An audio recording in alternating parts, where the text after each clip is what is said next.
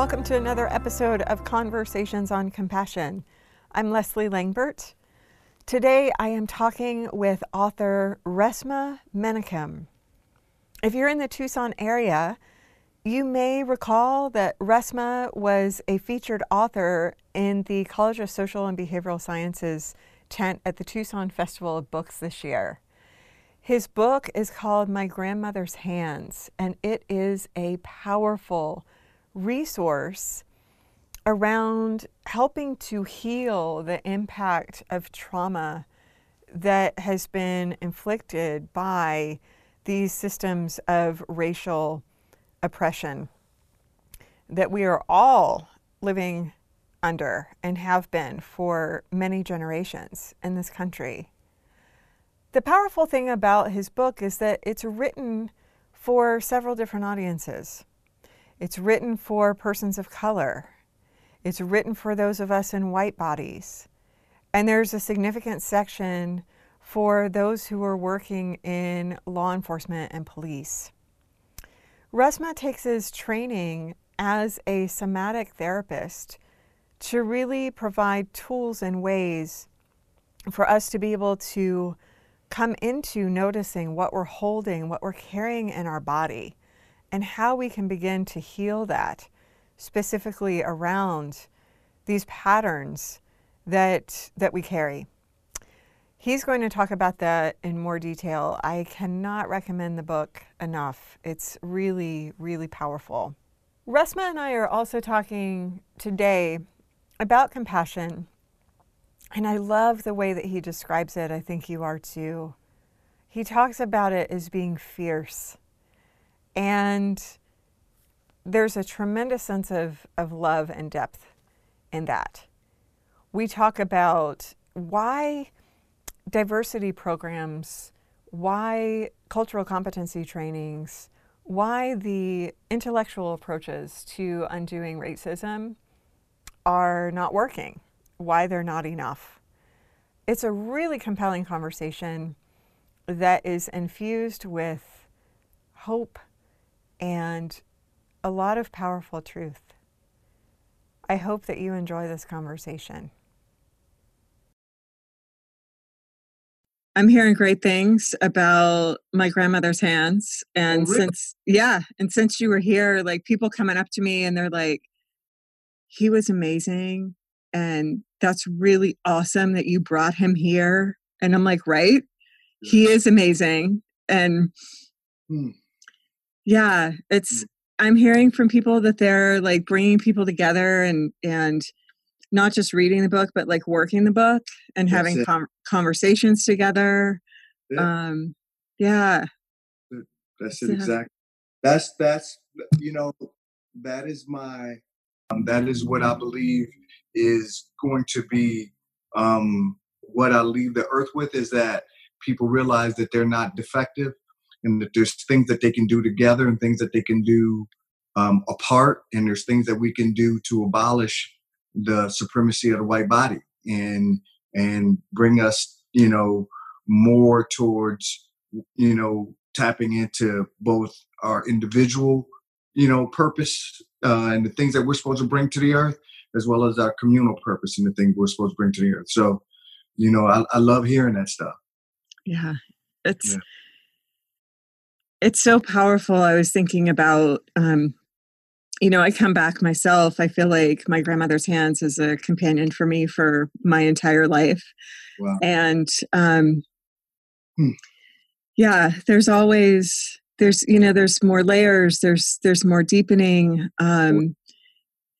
strengthening the container to hold all of it, to gradually begin to undo the things that have been translated down in my own lineage, right? And I'm so struck too by your book and you and your work and everything that's really held with such this powerful sense of compassion. And that, I think, is so powerful right now, because I know in my own experience, just seeing and hearing and reading Hmm. about the brutality, the Yeah, ways in which people have seemed to have kind of lost touch with yeah, humanity in some ways. yeah, That to hold that place of compassion, to actually create yeah, a really powerful tool that yeah, says, so I'm going to invite you to come in to do your healing, yeah, is really huge. And so yeah. I want to talk a little bit about your journey and coming to develop this work of Right.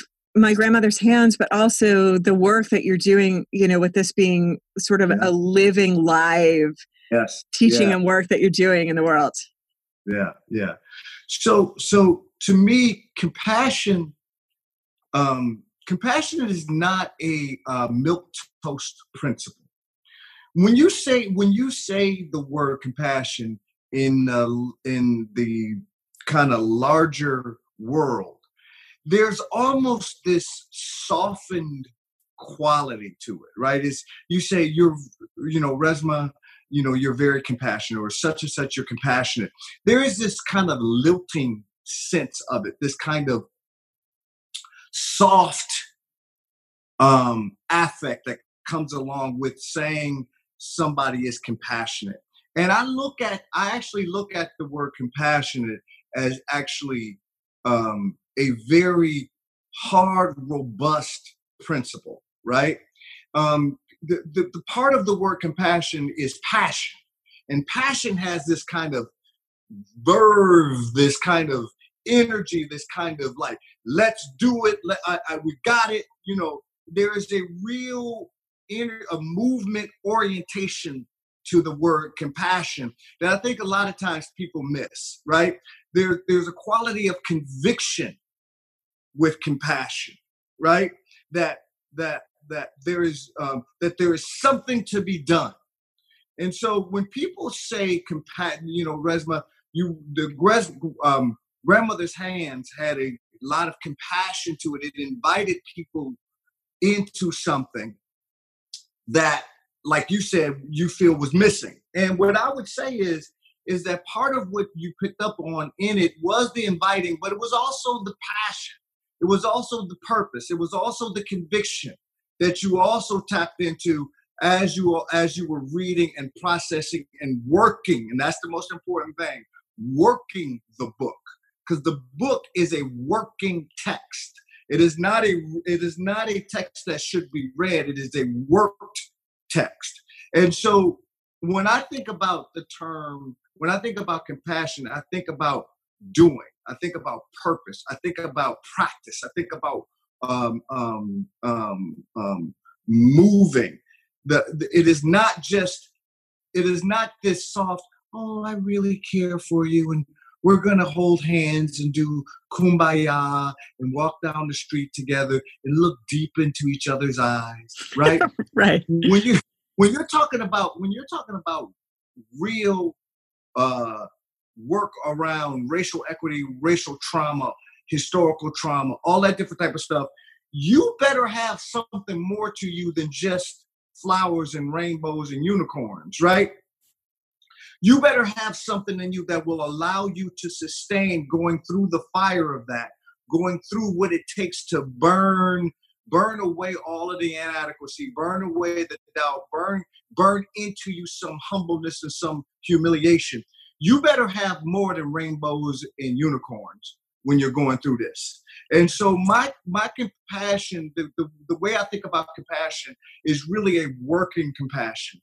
It is that I believe that every human being comes on the face of the earth with something, some unique gifts that they have that they must bring into the world. You don't get to that by looking deeply into people's eyes only. You get to that by going through some stuff, having stuff burn away, and getting your butt back up consistently every day and working towards that thing again. That's compassion to me. Yeah. It's fierce. That resonates so much. Yes. I mean, the practice of compassion, as I understand it too, is really about how do we get in and start to like clear away the Yeah. the thought patterns, the behaviors, the things that are conditioned, that actually Right. create and sustain the suffering. Right. How do we get Right. in and do that? And Right. yeah, I love what you're saying about your book being a working book. Whenever I have been talking with people about it and saying, you need to get a copy of this, I really emphasize it's not a book that you read. It's actually a book that you work, that, That's right. you make a Right. commitment to, and you carve out time and you get in and you uncover and have to learn how to be with before you can, sort of feel like you can bypass or transform. Right. One of the things that I want to kind of, I want to have you speak to is this notion, this idea, and I know this comes up a lot in conversations that I have with like other white folk, is this sense of like wanting other people to get right, so sort of like seeing behaviors and feeling that the anger and being like, I want other people to get right, but sort of bypassing, the piece of like, what is it within me that is asking to be healed and transformed? Exactly.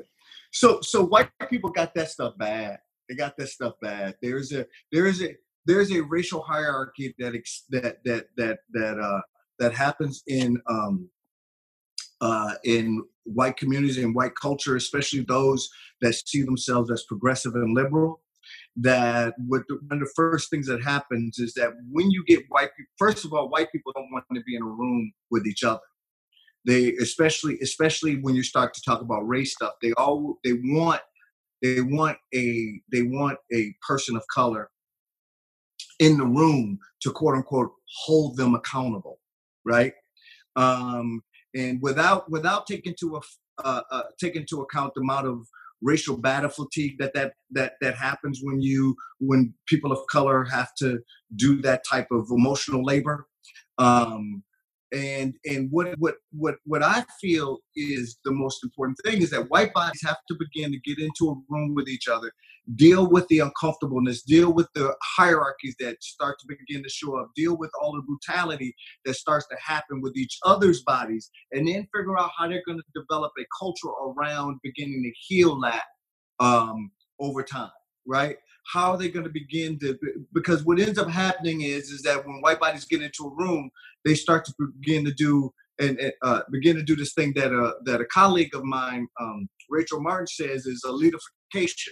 White people love being the most woke white person in the room. They love being the most strategy-oriented white person in the room. They love being the most articulate white person in the room. But when that fire starts to burn, and you start thinking about how do we be as opposed to how do we do, now all of those intellects will either blow you out of the room or blow you closer together and make you begin to create a container by which all of those reactions can occur in.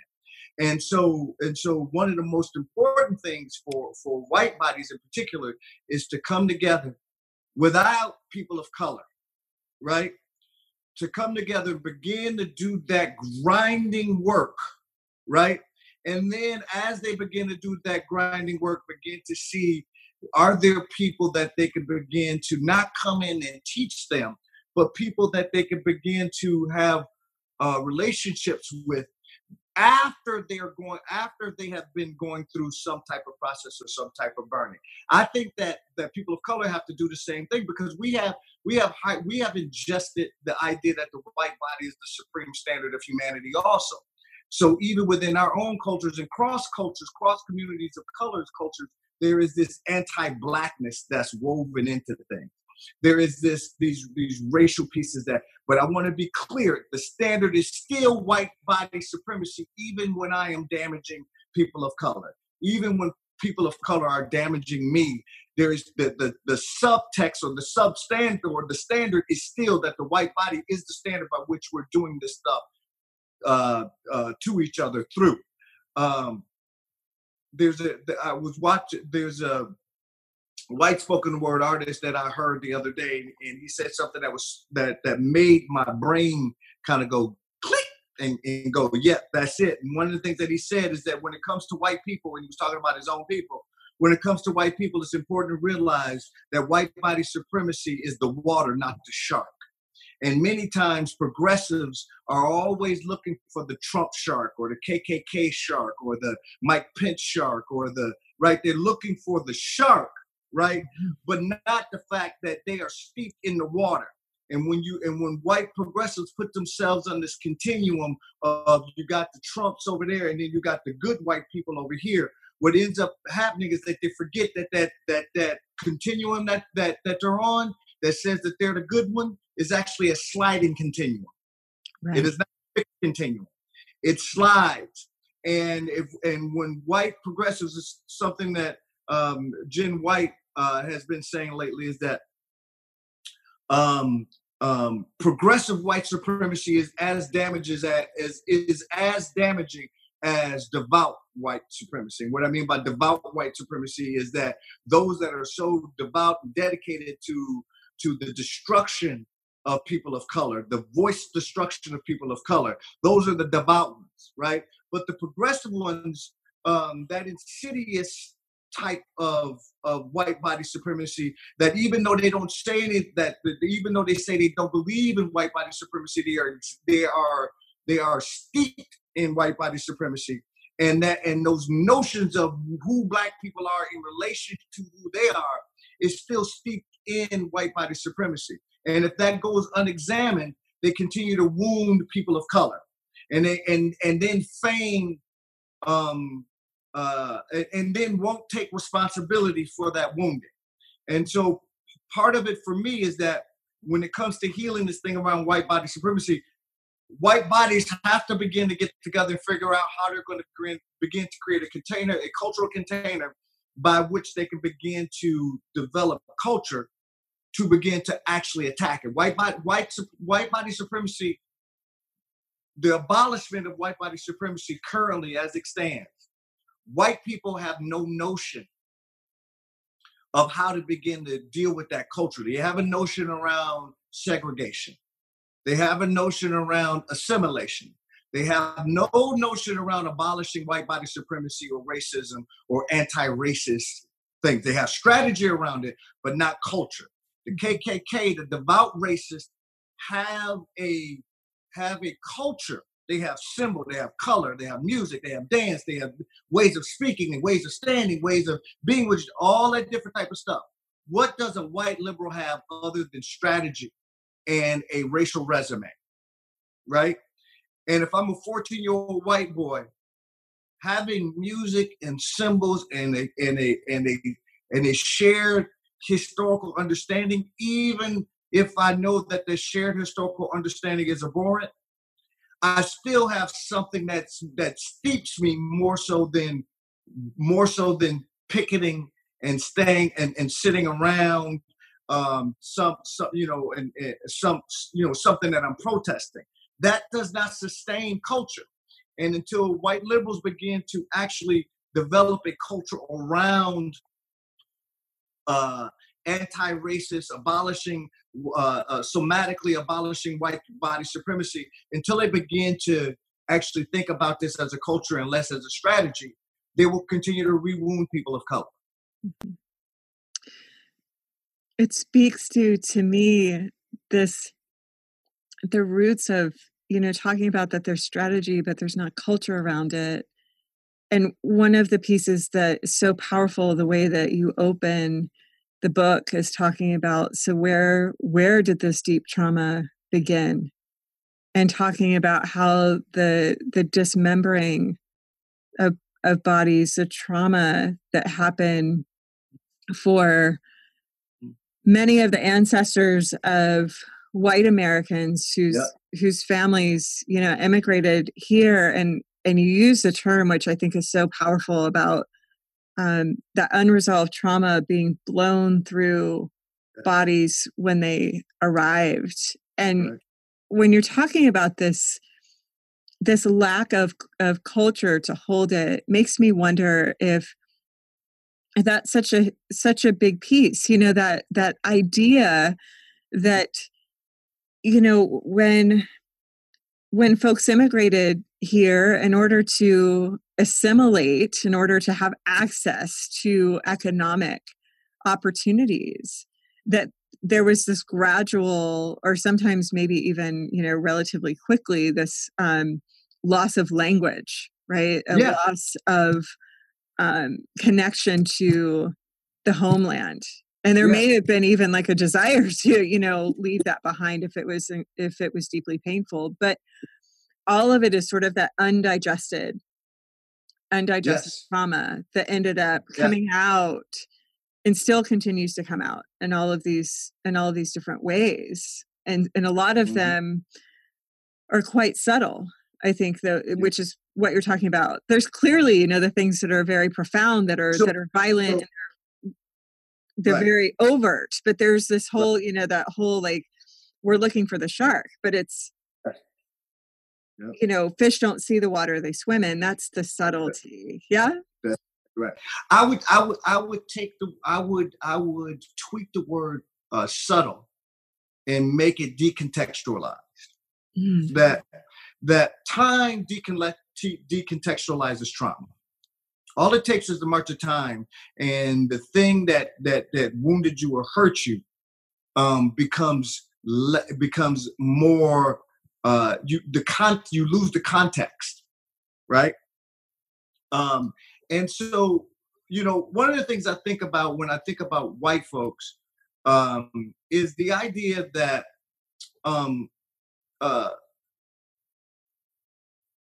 when you look at the dark and Middle Ages, and this is just one moment in time that I looked at, right? That's how I kind of frame this. Now, people might go back to other things, Ice Age, all that different type of stuff. For me, the Middle Ages is an important time for white people, even though we know that the Middle Ages was not just white people, right? That's the myth, right? Whenever you look at all of these things like Harry Potter and the Game of Thrones and all that different type of stuff, you swear there was no black people in the Middle Ages. You swear that there was there was so screwed up. Nobody, really thin white people with blue eyes and big, bright teeth. And anyway, so the reality is that the Middle Ages was a particularly brutal time for Europe, right? So when I'm looking at things, I look at the 5 brutalities, right?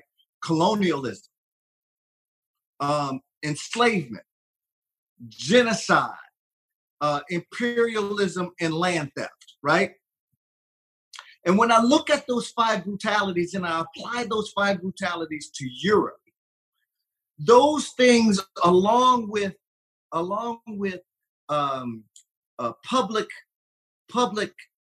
dismemberment, along with rapes, along with the Inquisitions, along with the Crusades, along with famine, along with plagues, a lot of brutality existed. And that existed from about 500 AD to about approximately 1500, right? Then we start moving into the Enlightenment and all these other things, right? But during that time, you're talking about 1,000 years of elite white bodies destroying less elite white bodies, right? Destroying people, taking people's land, committing genocide, all of that different type of stuff was happening for 1,000 years on that body, right? And then in 1492, that body came here, right? And one of the things we know about trauma is that trauma becomes decontextualized and over time can look like culture. And over time can look like family traits. And over time can look like personality. And that once that body came here with all that brutality, I believe when they saw the first indigenous people, no matter how beautiful, how nice, how much these people wanted to help, no matter how much they did help, that trauma could only see those people as something to be conquered and made into noble savages, right? Made into Christian, because that has what been happened to him. That is what happened to them, right? That you had to take all of that energy and blow it through something. And now it looks like culture, or it looks like, the doctrine of discovery. We're just discovering these people, and you don't even see the people. And so all of that trauma that never got settled, that never got dealt with, that never got metabolized, now gets blown through everything that you see. And the people, the land, the environment, the understanding, everything gets blown through and needs to be manipulated. Now, that's 1492. Then in 1619, you bring the first enslaved Africans to this country, right? And what I tell people all the time is that the idea of the white body being the supreme standard by which all bodies humanity shall be measured, that idea and the operationalization of it existed before America became America, right? So in 1619, America was not America. America was a colony. And I think it's interesting that America was a colony, because what that means to me is that colonies are filled with colonized people, right? We forget that piece when we talk about the 13 colonies, that they were filled with colonized people. What do we mean by colonized? We know what we mean by colonized people. So one of the things that happens is, when in 1619 the Africans, the enslaved Africans come here, it is not until 1680, even though the white body supremacy was operationalized before that, in 1680 is the first time you begin to see the idea of, in Virginia law, the idea of white persons, right? That's when you start to see those things, that word, white persons, not land-holding persons, not persons with property, right? But white persons. And at the moment that was ensconced in law, you at that moment ushered in white body supremacy. Yeah. That the white body was the supreme. Now you have hierarchies in that, right? But the white body, in comparison to other bodies, was the standard and is the standard of humanity, right? Mm-hmm. And so once that happened, once the creation of the white body was, and the supremacy of the white body was established, and even poor white people were able to take advantage of it, at that moment, the antithesis was also created, right? So if you have the white body as the standard of humanity, you must have something that is not the standard of humanity, or juxtaposed to the standard. And anti-blackness and the black body has always been that antithesis. It's why no matter what culture you talk about, the darker the people are in that culture, the more they're compared to monkeys, the more they're compared to primates, right? That is not an accident. That is the antithesis of humanity. And humanity is, the measurement of humanity is the white body. So now I just said all of that. And you have another 100 years, 1776, before America actually becomes America. Mm-hmm. Right? So all of what I just said is in the soil of America, and the soil is seeded with that understanding. Yeah. And so when you have somebody like Trump now, who is a devout racist, right? Different than the passive or the progressive racist, still in the same sliding continuum, but what he does is voice what's actually in the soil, right? And so when he says, go back to where you come from, to these four women of color, right? What he's speaking to is what's in the soil of America. So even though his people didn't come, even though my people have been here since some maybe before the 1600s, right? Even though native indigenous people have been here for millennia, right? Mm-hmm.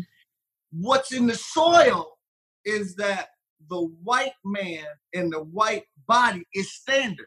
So when you say something as a person of color that pushes against your notion that everything is cool and everything is equitable, your genuflect is that I understand it, so I get to determine as a devout racist white-bodied man who stays, who goes, and I have dominion over and have access and dominion to everybody and everybody that exists. And when I mean body that exists. That is in the water. That's not the shark, that's the water. He's speaking to that ethos. And what people do is that they clutch their pearls and not see that there's actually really an articulated knowledge that he's bringing forth. Not knowledge that I want to teach, but knowledge in terms of the ethos, in terms of what is in the soil of America. And so in some ways, the devout racist that Trump is and everybody that he's filled his cabinet with, the government with, this devout racistness is within the soil. He's voicing it. Passive progressives will never voice it, but it's still in the soil that they can take advantage of, right? And so to me, this idea of how we look at racism, and trauma, because white body supremacy is trauma. Right. It is a traumatizing, organizing principle of America. If we don't begin to understand it in that context, we will look at it as incidental as opposed to foundational. When we come back from this pause, Resmaa talks about building resiliency and why radical self-care and self-discipline are essential to strengthening it. Stay with us.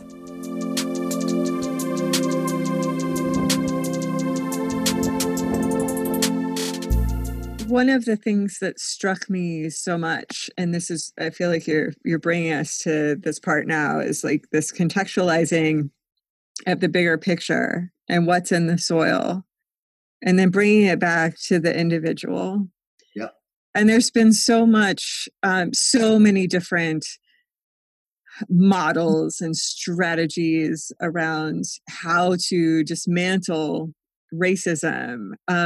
There's these different initiatives around equity and inclusion and diversity and all of these different things that sound sound great and have right.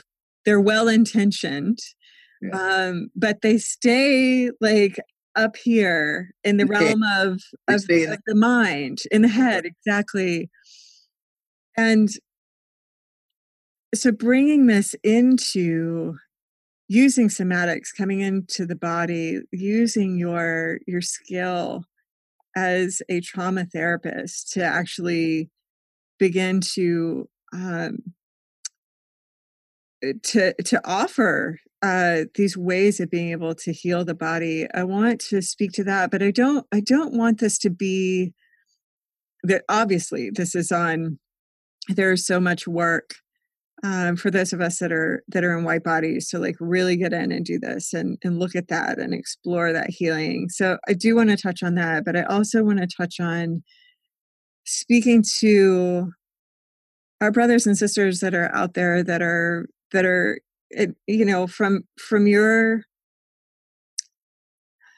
what you want to say, what you want to offer from your heart around what's brought you to do this, and how those that are on the receiving end most direly can begin to use these tools too as a way to sustain, to strengthen that resilience, to continue to honor and to stand strong. Yeah. First of all, I want to say to those who are out here in the trenches and doing this work, that if you never hear this from anybody else, I want you to hear this from me. You are not defective. You are not wrong. You are not crazy. Something is happening and has continued to happen to your people. And the work that you're trying to do is important, is necessary. And your self-care is so important. And I want to just say something about the self-care piece. I'm not talking about going to get a massage, right? To me, self-discipline is self-love. Your ability to have some self-discipline around what it takes for you to have a sense that you are whole, good, and that you matter is about having the self-discipline to take care of yourself daily and giving yourself what you need consistently every day, even when you don't feel like it, to do that daily. And so I just want to say to all my brothers and sisters who are out here doing it, you are not defective, and we have to figure out both individually and communally how to bring more self-discipline to ourselves, so that we can continue to stay into the fight, right? I do want to say something about the words diversity, inclusion, and there's another one that I've been hearing lately, and it just makes me roll my eyes. It's cultural agility. That's right? a new one for me. Yeah, it's a new one. I just started hearing it a lot in the circle. Cultural agility. Not how do we begin to look at and develop somatic abolitionist communities, right? Not how do we begin to confront and abolish white body supremacy and develop anti-racist communities. Not that. Let's become more culturally agile, right? All of these terms are terms that make passive white body progressive supremacists make them feel better, Mm-hmm. right? Because none of those will acknowledge genocide. Cultural diversity does not usually acknowledge genocide, does not usually acknowledge land theft or colonialism or imperialism or enslavement. It usually doesn't acknowledge those, right? One of the things that I want to impart is that when we talk about these terms have a particular cultural context, right? And they usually don't fit the context of the people that have been genocided. They usually don't fit the context of the people that have been enslaved, right? And so what I want to say is this. Whenever somebody says to me, diversity, the next question, if you're creating a different culture, not just a strategy, but a different culture, the next question that should come up in you, in your vessel, in your very somatic, in your body, should be the question, diverse from what? Because when you talk about diversity, what you're saying is there is a standard, and then we're bringing something in or diversifying from that standard, right? That's what diversity means. Diversity either means bring something in to have some more flexibility, or to move away from, diversify, right? That's what when we say diversity, we never ask the question from what, and we all know it. We all know it. We intrinsically know it. But if you never landed it, you never say, when we say diversity, we are saying we are diversifying from the standard that the white body is the supreme standard of humanity. And we want to bring in other things. That's what we mean. But we never say that. So what diversity ends up being as a genuflect is food, music, um, identity, right? That's what it ends up being. Other than saying we are diversifying from the standard of white people being the standard of humanity. That's what we mean when we say diversity. Same thing with inclusion. So if you're going to include something in, right, you must start with something first. Who's doing the include? Like, what are you bringing? Like, what are you keeping out? Yeah, what are you keeping out? What is the standard? Like, if you start with inclusion, that we want to include something, you're saying that there is a standard by which you're bringing something into. What is the standard by which we're bringing something in? We're including these other communities and cultures into the standard of the white body being the supreme standard of, right? So as people who are developing culture, we have to talk differently. We have to be differently. That being and talking differently and that language difference has to come up out of culture. If you don't start with a container by which you can begin to have these reactions begin to occur in, then you never, ever begin to create a culture. And what ends up happening is that the white bodies who are out here doing the work, what ends up happening is that they end up not being able to sustain the work, because the moment they start getting pushback, they're using the same language and the same tone and the same quality in their somatic body and the same vibratory response, and they have not calibrated any different. So their body experiences without challenge the same as somebody who's not doing the work, as the devout racist or the passive racist. There is no cultural change, so they don't enter into the world differently, even if they're out here doing strategy. That's the thing about building the cultural container. If you don't do it and you're not up against other bodies and you're not loving other white bodies and you're not creating culture around other white bodies and you're not speaking a different language, you will genuflect to the language that currently is standard. And the current language that is standard is a racist understanding, is a racist ideology. It is in the soil. It was here before America became America. The five countries, the five superpowers that created the slave trade, right, were Dutch, French, English, Portuguese, and Spain, right? Those five countries existed before they participated in the enslavement trade. So they have some other references points in terms of them as a culture that they can go to before this, right? America did not. America is steeped and was born up out of the enslavement and the genocide, right? The other cultures had that, but in terms of the racialized component of it and the anti-blackness component of it, that is a unique structure. And then once that was developed, once that idea of the whiteness and the white body being the supreme standard, it then exported that to the other parental countries, right? Because it has utility. If I see a white person and then I see a black person, there is this shorthand that exists in the soil that says one is more human than the other. That has utility in all of the other countries. That had utility in Spain. That had utility in England. That had in Britain. That had utility in Dutch. You see what I mean? So the progeny of the idea of the white body being the supreme standard had utility even in the parental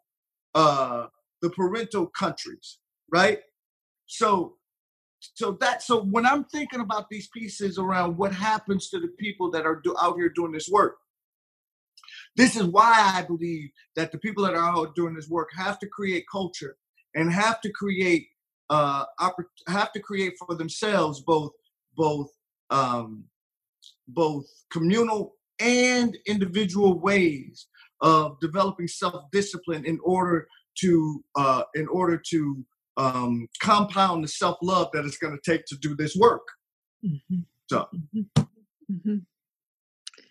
Yeah, we can't think ourselves into changing these systems. It really comes down to the beauty to me of the work that you're offering is framing in a very easy to understand way what happens to our bodies, what happens to our nervous systems when we take in experiences that are ours, but also, really speaking to what we're learning from epigenetics around how trauma is translated, and how our bodies actually can react in ways that are unexpected, that we may not have a particular context for, and then there's this reactive behavior that oftentimes ends up leading in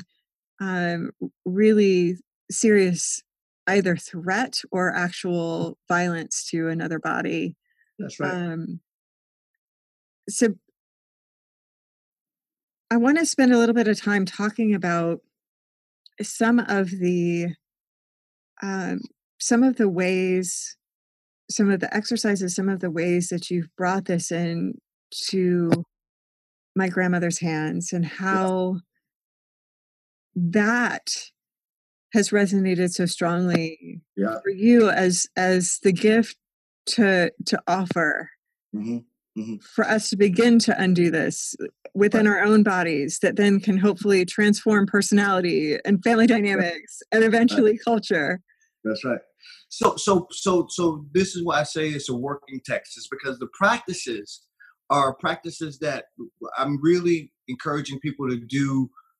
So I'm telling people that in terms of my grandmother's hands, you have to go through that book, at least 4, 5, 6 times, because there are practices. All of the practices you can do individually, right? So you read the book, you do the practices, and you're just like, okay, wow, that's something. But then if you do that practice now with a dyad, right, with another person, and you actually have them witness you doing the practice, and then you witness them doing the practice, something else then begins to occur, right? Then if you do the practices and you do it as a triad, where you have now, you're doing the practice, you have somebody witness you, and then somebody observing both of you as you're doing the practices, now there's a depth that begins to come into play, that there is vulnerability that shows up when you do that. There are all of these, there could be these reflexive, protective mechanisms that begin to show up. And then in that heat that gets turned up, you have to begin to learn how to both language it and learn how to manage it and learn how to metabolize it. And that happens in real time. And if you keep getting reps around that, all of a sudden you notice you have more room by which you can begin to both sustain and manage all of the energies that show up as you're starting to move through this racially, right? And so for me, my grandmother's hands, the real beauty in it is really about how you can begin to use the book to scale up, right? And each time you learn something new about yourself. And I think about it as, I call it the suffering's edge or the burning's edge, right? Is that all of the intellect that you have pales in comparison to your survival stuff. And if you never get reps around how to manage the survival stuff, not just overriding, but manage it, what happens is that you have a unique perspective that says to you, I've learned everything that I need to learn. I've gotten everything that I need to get. But something about this work pushes you to begin to say, ooh, I just discovered a new edge. I've just discovered a new learning's edge that I thought I had already dealt with, that I thought that, or I didn't even know that those reflexes in me those vibratory reflexes, those image and thought reflexes, those meaning reflexes, those behavioral reflexes, those affective feeling reflexes, those sensational reflexes, right? That all of those pieces are important for me. And now I'm learning something because I'm continuing to go through the reps, and I get stronger and learn and get more space on my nervous system and more growth of my nervous system so I can grow even more. That happens with my grandmother's hands because I'm pushing people in the book to slow down. It happens at my website, resmaa.com, resmaa.com. On my website, I have some classes, right? Because I want people to, if they want to access it through the book, cool. If they want to access it through the audio, cool. If they want to access it through having a class and looking at some of the classwork, they can access it there. This is all about getting people to realize that in that suffering's edge. So what I say is that when you're walking towards the heat and towards the fire, and when you're walking towards, I kind of look at it in my mind's eye, I see it as kind of like a burning sun. And as you walk towards the sun, the closer you walk towards the sun, the more you sweat, right? Mm-hmm. The more you begin to question, am I going in the right direction? This is getting awfully hot, right? The more you start to stink, the more you start to, things start to be that you thought you had dealt with, the more boredom starts to set in, the more questioning, the more physical pain you start to experience, the more you walk towards the sun. Things begin to happen simply because you take one step and then you take another step. And one of the things that happens is you begin to learn what you thought your limitations were and what they actually are, right? And as you move closer to that thing, what happens is that the heat starts to both bring these things up, and it also starts to begin to force you to get stronger. It forces you to develop language. It forces you to begin to develop a what I call a more of a fortified mind. It forces you to thicken your skin. It forces you to, at the same time that you're developing a fortified mind and your skin begins to thicken, it also forces you to balance that with a flexible heart, right? As you walk closer. The other thing that it does is burns away things like inadequacy. It burns in humbleness. It burns away self-doubt. Because more of the closer you get towards that sun, the more of yourself begins to be revealed. And that begins to burn away. And this is so important for white people as it relates to race, right? As it relates to race, the more burning, the burning fire for white people is to walk towards race and towards creating a cultural container, and both communally and individually, so more of their self can be burned away. One of the things that happened for many white folks is one of the first things that happened when they got here is that they freely gave up their name and their language. Mm-hmm. It was burned out of my people, right? It was, and so part of what has to happen is that white folks have to go and reclaim, right? Not just but specifically around how race was set up for them to give that up freely, right? And so one of the things that I believe is that when you're going through that fire and the doubt and everything is starting to happen, one of the things that also happens for us is that we know that all we have to do to stop the pain is to just stop moving. That if I stop walking towards the fire, the burning will stop. I won't sweat as much if I just stop. And you're absolutely right. You will actually feel better. You will actually get of the all of the all of the things that were being taken from you because you're speaking up, because you're doing things, because you're speaking a different language, because you're developing a different culture. All of that stuff, all of the cascading away will begin to stop. And what will happen is that all of the doubt and all of the pieces that you were, and all of the inadequacies, now all of that stuff that was being burned away now congeals, right? And if you want to begin to take more pain away, all you got to do is take a step backwards. And now all of a sudden you've taken a step backwards, and now the heat is not so intense. Then you take another step backwards, and it's even less intense, right? And this is the difference between clean pain and dirty pain, is that now each step you take backwards, you also know you experience the dirtiness of it. Mm. And now you take another step back, and now you move out to Oregon and cut your white dreads off, and you marry another white boy or a white woman, and now nobody knows that you was in the trenches and you were building something else, right?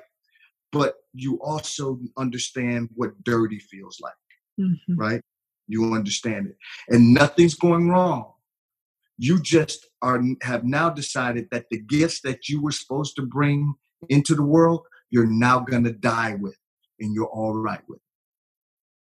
You're all right with the gifts that you were supposed to bring into the world to change things. You're all right with now dying with those gifts, and those gifts dying around you and looking at you as you die at 97, right? You know that your gifts that you were supposed to bring into the world are now dying with you, and you know you made a conscious effort to do it. So this is why I'm saying, if you don't have a community and you don't have people to that you're building a container with, mm-hmm. then all you're doing is building strategy. What I tell white people when they say, well, I'm doing this, I'm doing that, I'm doing this, I'm doing that, I'm saying, I'm not asking who your book club is. I'm not asking what your affinity group is. I'm asking who your people are. And if you can't tell me what that is, then you're just doing strategy. So, Resmaa, every time we talk, I feel like I want to talk with you for hours and hours. I come away with so much to take in and process and digest. I'm always inspired, and I'm so grateful to you for helping me and helping all of us that work with my grandmother's hands to help us move toward that fire and to transform it. That's right. You are a beautiful man. Oh, thank you. This is my life's work. This is my life's purpose. This is very, very clear to me. You know, I think about my ancestors, and I think about Fannie Lou Hamer. I think about James Baldwin. I think about Sister Lord. I think about all of the people who have said exactly the same things that I've said in much more eloquent ways. And all I'm doing is really just standing beside them, standing on their shoulders, and articulating something that my people have been saying, for hundreds upon hundreds upon hundreds of years. And so it's just my little grain in the sand. And so I'm just very grateful that people are listening. I'm grateful that people are doing something with it. And I'm grateful, more than anything, I'm grateful that people who are reading the book and engaging with me and other people, that they're realizing that they're not crazy. They're not defective. And the work that they're doing is a beautiful work. They're bringing their gifts in, and it does matter. So that's the way I think about this. Thank you so much. Thank you. Talk to you soon.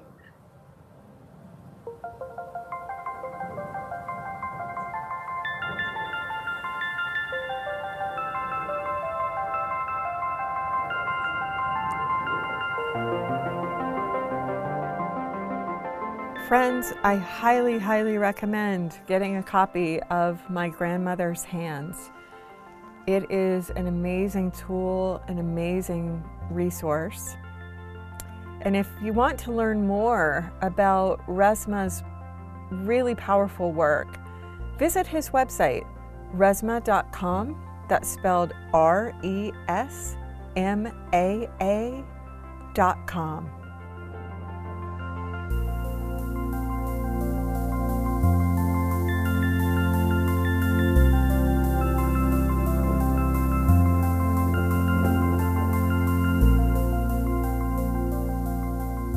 This has been produced by Leslie Langbert in the Center for Compassion Studies in the College of Social and Behavioral Sciences.